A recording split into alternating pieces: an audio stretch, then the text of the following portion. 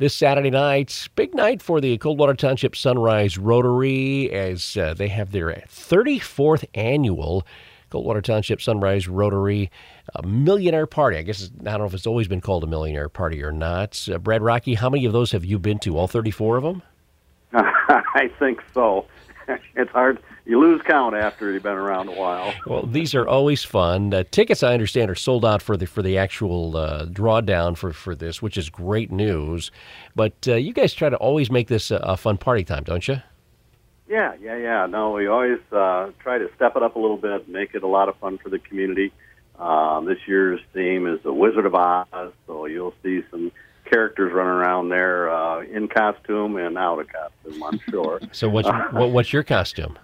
I haven't dug it out yet. I'm working on that. I'm sure my wife will find something in the archives to throw on me. I was going to say, a scarecrow would probably be pretty easy if you wanted to do that, right? Yeah. Just comb my hair and go. Yeah, the green monkey thing might be a little tougher to do, whatever. Anyway. Also in the studio with us is Kim Hemker, Branch County Coalition Against Domestic and Sexual Violence, and also in Rotary too. What's kind of cool about this, there's also, in addition to the tickets for the drawdown, Kim, there's also a 50-50 raffle that's helping one of your projects. Yes, so we have an additional 50-50 that are $10 tickets, and we've sold those right along. And what's so exciting is $9,760 as of this morning is the total to split, but we have today, tomorrow, and Saturday yet. All right. So where can people get those 50-50 tickets? So they can get those at Hope Cafe. They can get them at Keith's Jewelry, or you can give any Rotarian a call. All right. So that money goes again to go to the Child Advocacy Center? Part of it. So Okay. 50% goes to the Child Advocacy Center and 50% goes to the Foundation for Sunrise Rotary to help all those other wonderful projects that we are in. And there's so many of those great projects. Brad, you've been involved with a lot of them over the years, whether it's the softball complex, the baseball and softball fields, the animal shelter, and, of course, the shelter house itself, right? Yes, absolutely. The animal shelter, they kick things off. I'm really proud of Sunrise Rotary for all the community involvement and participation and support that they give.